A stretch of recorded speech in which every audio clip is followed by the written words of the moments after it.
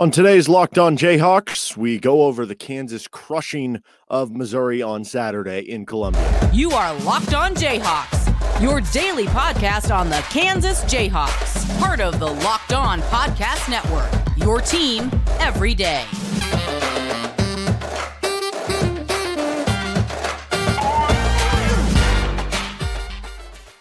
Johnson, thanks for making Locked On Jayhawks your first listen every day.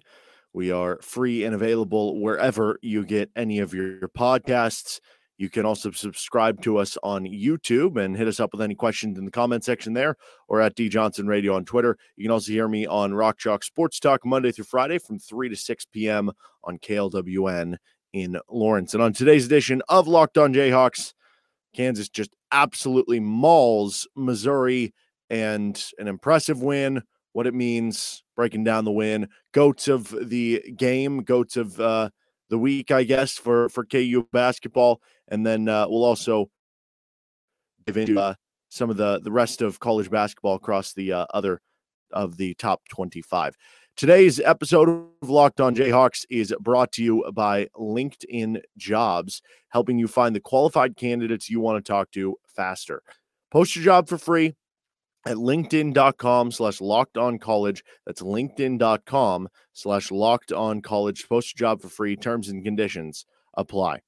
So Kansas comes down with a 95-67 win against the Missouri Tigers, and it was just an absolute beatdown from the word go. It's a game that you never had to worry about, you never really stressed about, and sometimes as far as, rivalry games go, that can be the best way for it to happen. It reminded you a lot of the game last year. Kansas just jumps out on top to an early lead, and they never looked back. There were a few moments where, Missouri would maybe hit a 3 or something and cut it to 12 or 15, where it's like, okay, maybe are they going to go on a run here, go on an 8-0 run to make it interesting at the end, and they never did. Kansas just cut them off seemingly each and every time.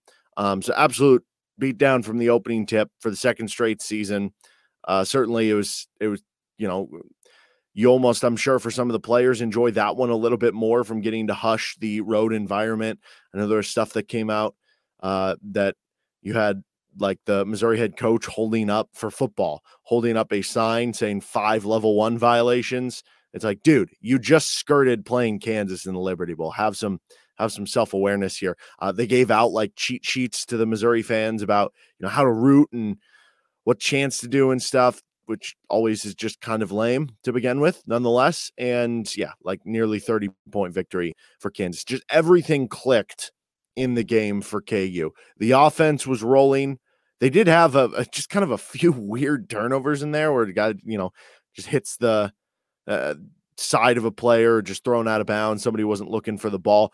They had a few of those, but overall they took care of the ball pretty well, especially considering Missouri came into that game number 1 in the country in steal rate, albeit against lesser competition.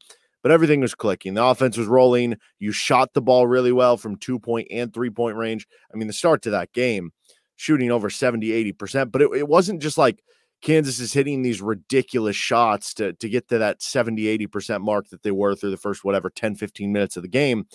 Like, they were getting open shots. They were getting open looks from the outside, and they were getting easy shots around the rim.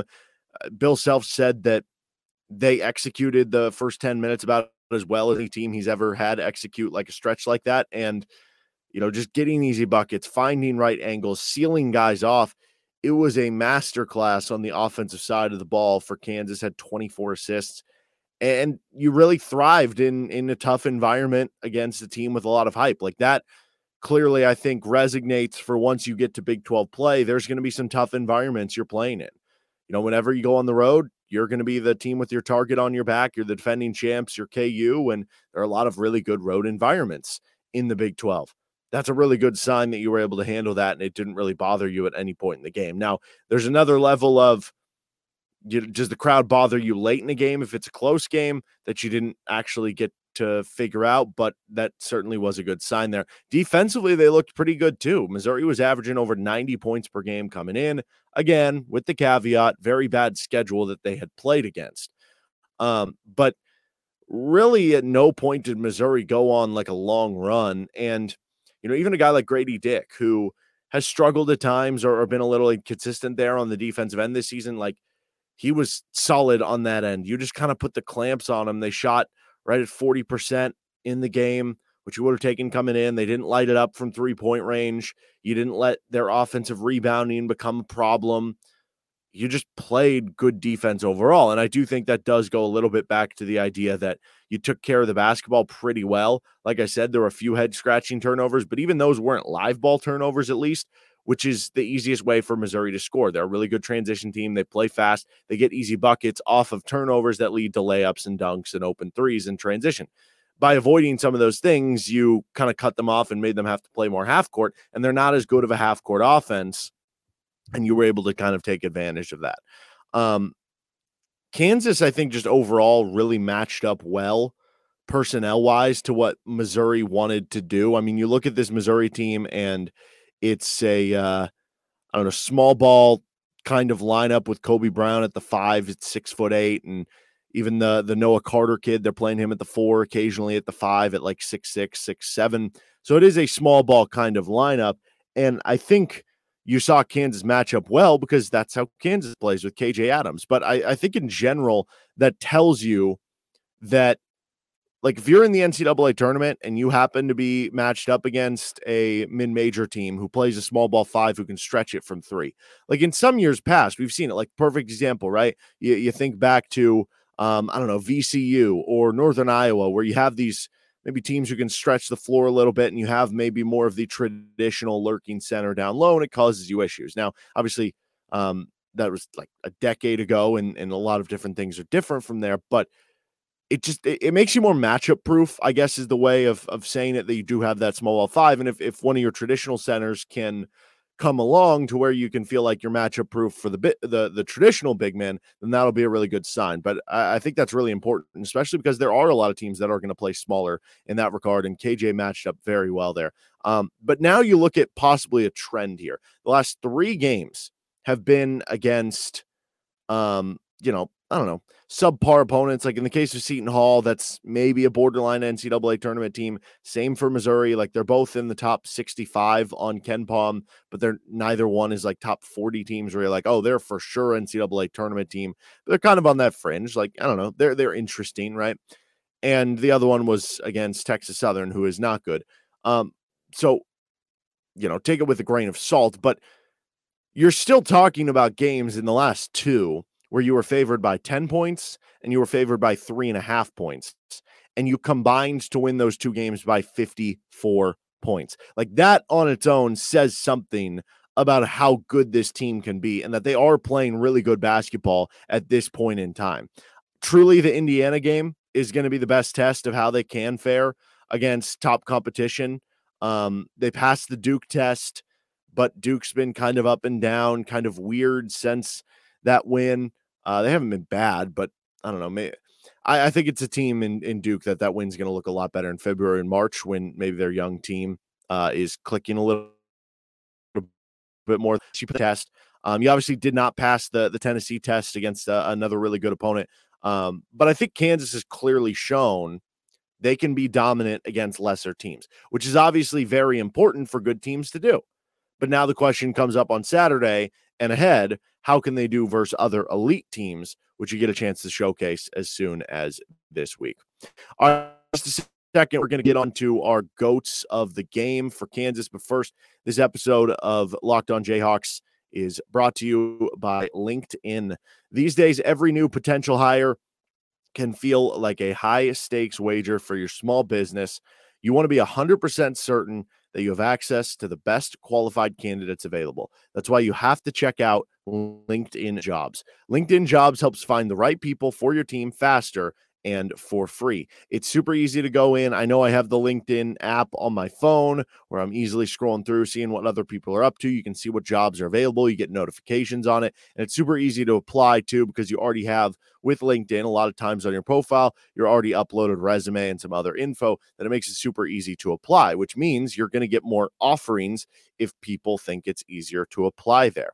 And it's super easy to create a free job post. Just add your job and the purple hashtag hiring frame to your LinkedIn profile to spread the word that you're hiring. Simple tools like screening questions make it easy to focus on candidates with just the right skills and experience so you can quickly prioritize who you'd like to interview and hire.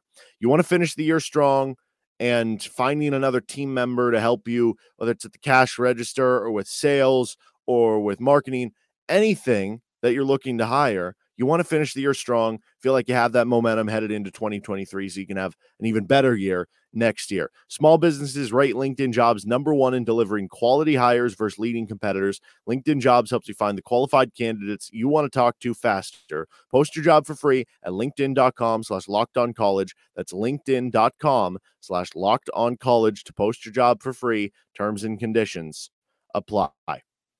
So Kansas takes down Missouri once again, 95-67. I'm sure that won't get old for anybody hearing that. We're going to finish up with a little college basketball talk around the country. The #1 team in Houston just lost. So we're going to talk about that in a second here. But GOATs of the week. Let's start with the good GOATs. Plenty of good GOATs. I just lumped this all together. We'll get to them in each individually too. But the starting five, just as a whole, the starting five, unbelievable for Kansas. And they pretty much did all the production and did all the work. I mean, you had a game where all of them played over 30 minutes. They were all between like 32 and 33, except for Kevin McCullough, who was at 28, so right around it. And they were dominant. KJ Adams, I mean, the guy plays so hard. The one play where he like falls down to like save it or keep it in bounds or whatever, and it goes to DeJuan, and then he quickly gets back up, and then DeJuan dumps it off to him and he dunks it, was, I think, such a pure example of what he can bring to the table. And this was a good matchup for him with a opposing center that was a bit smaller. He ends up with 19 points, 6 rebounds, 3 assists, 2 steals, 1 block. He went 9 of 11 shooting. This is also back-to-back games where KJ hasn't had a bunch of defensive rebounds. He had 3 on the defensive glass, and that's something we've talked about before, but you still actually done okay defensive rebounding because the wings have stepped up on the defensive glass. So I think it furthers the idea that you need one of two things. Either the other wings have to be really good defensive rebounders, or your center has to be a good defensive rebounder. Last 2 games, it's been the wings, so it's been fine. But if that dissipates from the wings, then all of a sudden you're left with a bit of an issue of the KJ Adams defensive rebounding thing. But KJ does everything else that you could want there. Obviously doesn't have like a back to the basket game, but we've seen a little bit from him and being able to take a dribble, catch a short roll, pass it out. He ends up with 3 assists, or finding the right guy, or taking a power dribble and finishing through contact. Being in the dunker spot, catching lobs, throwing down jams, 9 of 11 shooting. And maybe the most important thing that he did in that game consistently was that he constantly was getting proper angles and basically sealing guys off. It doesn't sound like a huge skill. It almost sounds like something that just like is manufactured by other people. And to a certain extent it is. You have to have the right pass in there and get the right angles and movement around the floor. And the coaches and Bill Self do a great job at creating that. But really, to this point, we hadn't seen the KU centers execute that super well, of creating that angle where they seal off their defender and just get an easy basket because of the angles that Bill Self and the offense provides. And that's an easy way for, 4-6 points at the center position a game. And we saw KJ do that very well against Missouri, which is a great progress for, if he doesn't have a back to the basket game, but he can be a good pick and roll guy. He can dunk it. He can throw down lobs. And if he can do that, that is enough for you to have at the center position, I think, offensively. Jalen Wilson, 24 points, 10 rebounds, 3 steals, 7 of 16 shooting. So efficient there, 24 on 16 shots. And it's just funny because Jalen was not the standout player of the game, not in terms of having the most points or having the most rebounds. Like, he did both those things.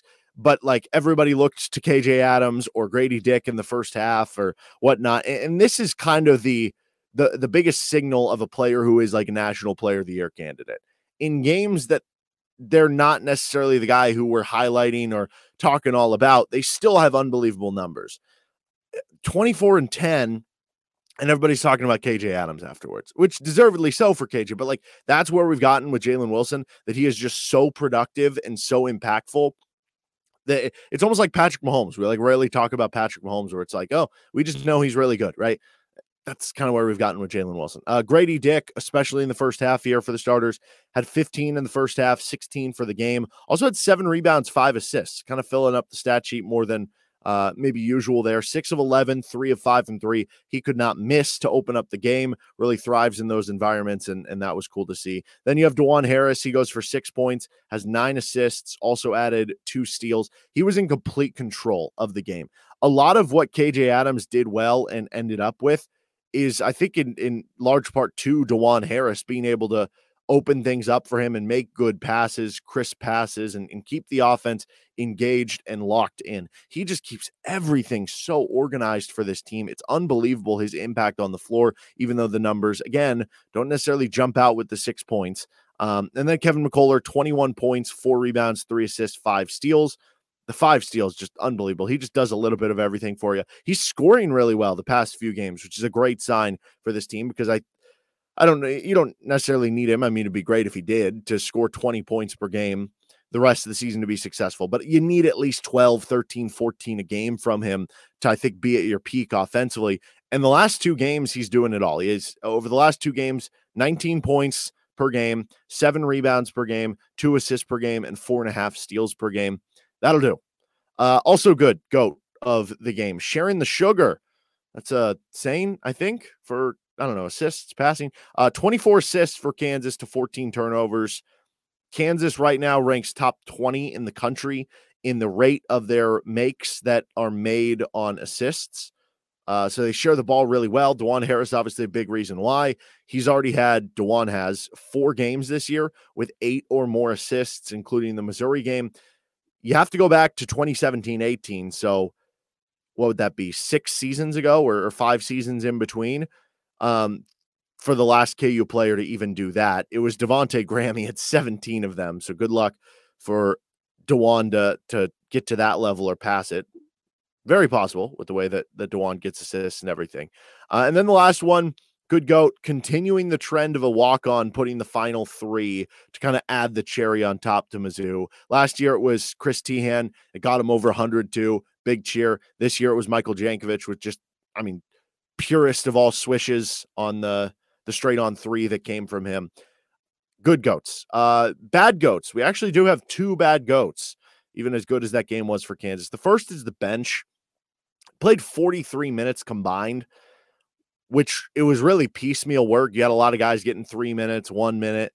But overall, 43 minutes from the bench, a combined 9 points on 3 of 9 shooting, 5 rebounds, 2 assists, 2 turnovers. They didn't really need them, so it's fine. And it didn't obviously impact the game from a negative standpoint, but it does continue a trend that we've seen all season long and something you're looking to kind of overcome or see if it can turn around at some point. You're looking for people to step up. Joe Yesufu seems to have made the most consistent inroads there. He played 15 minutes, even in Bobby Pettiford's return. I would imagine Pettiford will surpass Joe Yesufu soon, if not this next game in terms of minutes, because it was Pettiford's first game back. Slightly at the same position, slightly at different positions. And then we saw Cam Martin back for the first time, only played 3 minutes. I think he had a shot blocked, but first game back, but it was certainly telling that he came in before Zuby Ejiofor and Zach Clements there. I don't know if that was just a, time and score situation where, hey, you're up so big, we haven't played this guy in a while, he's coming back off injury. This is a perfect opportunity to get him in there. Then if it would have been a closer game, if they would have gone with somebody they trusted more, I don't know the answer there, but certainly you're looking for those guys kind of step up. MJ Rice and the centers have just been super inconsistent. All the centers off the bench. MJ Rice, 4 minutes, didn't score for you. That's just been kind of up and down with what you've gotten from him. So you need more from the bench. Didn't matter in that game, but we have seen it impact Kansas in other games, and they need more moving forward. The last bad GOAT, no Liberty Bowl versus Mizzou. Because if Kansas would have lost to Missouri in basketball, and then they would have been playing them in the Liberty Bowl in football, you would be freaking out that, oh no, this could be a horrid month where you lose twice to Mizzou, once in each sport. But now that Kansas won in basketball, it's too bad there's no Liberty Bowl, because then you could just sit there and go, man, this is the cherry on top. If we beat them in football and basketball, this is one of the greatest December sports months in Kansas history. And for if you lose the game, you can at least be like, well, at least we blew them out in basketball, right? So no Liberty Bowl, though. Well, Liberty Bowl, but no Liberty Bowl against Missouri. All right, in just a second, we're going to get on to some around the college basketball front, look at some of the top 10 teams in last week's AP poll and dive into that. But first, this episode of Locked On Jayhawks is brought to you by Simply Safe. At Locked On Jayhawks, we believe home should be where you and your family feel safest, especially over the holidays. This season, give yourself and your family the gift of peace and protection with the #1 rated home security system, Simply Safe. And right now, Simply Safe is offering Locked On Jayhawks listeners 40% off a new security system. But don't put this off. Here's why I love it. You can control the system from your smartphone app and view all the crystal clear HD security camera fees and wide range of high-tech sensors. Simply Safe was just named the best home security system of 2022 by U.S. News and World Report, a third year in a row. In an emergency, 24/7 professional monitoring agents use Fast Protect technology exclusively from Simply Safe to capture critical evidence and verify the threat is real so you can get higher priority police response. Don't miss your chance to save big on my favorite security system. Get 40% off any new system at simplysafe.com/lockedoncollege today. That's simplysafe.com/lockedoncollege. There's no safe like Simply Safe. Finishing things off with the AP poll. We'll have a new one out coming later. I know we had a comment on YouTube asking if we could kind of go over some of this stuff and also evaluating how all the players have done to this point in the season. For that part of it, don't worry. We're going to do that in between the Harvard game and the Oklahoma State game. So after non-con play into Big 12 play, we're going to kind of reevaluate how all the different players and positions have done to this point. But in the AP poll, Houston was the #1 team. They lost to Alabama, a game they were up big on, and then kind of lost it away. Alabama is the ultimate team that if you want the #1 team to lose, you probably want Alabama to play them because they're a high variance team. They take a lot of threes. They run fast. Very talented team too. They can have some shooting lulls and have some weird games that they'll lose, but they can play up to kind of anyone. So they end up losing, but I still think Houston is really good. Alabama's clearly very good. Texas loses for the first time to Illinois, which we circle back to the Illinois thing. So Illinois lost kind of a weird one, but they've been really good against good competition. And Illinois was the team that Kansas played in the secret scrimmage. The rumor, the supposed talk was that Illinois was up by 1. It was only like 1/2 of play, and then they did a bunch of situational stuff from there. But they did say, I think Bill Self said everything came down to like the last possession essentially in everything they did. So it was a very tight team. But I think that's further reason to think both teams are kind of good between Kansas and Illinois. I guess Virginia is probably going to be the #1 team. I don't know. Maybe the poll will be out by the time this episode comes out. But Purdue and UConn, man, UConn has been unbelievable so far. They are just blowing everyone out. They've got a really good defense. They brought in a really good transfer from East Carolina, where Joe Dooley was coaching at. And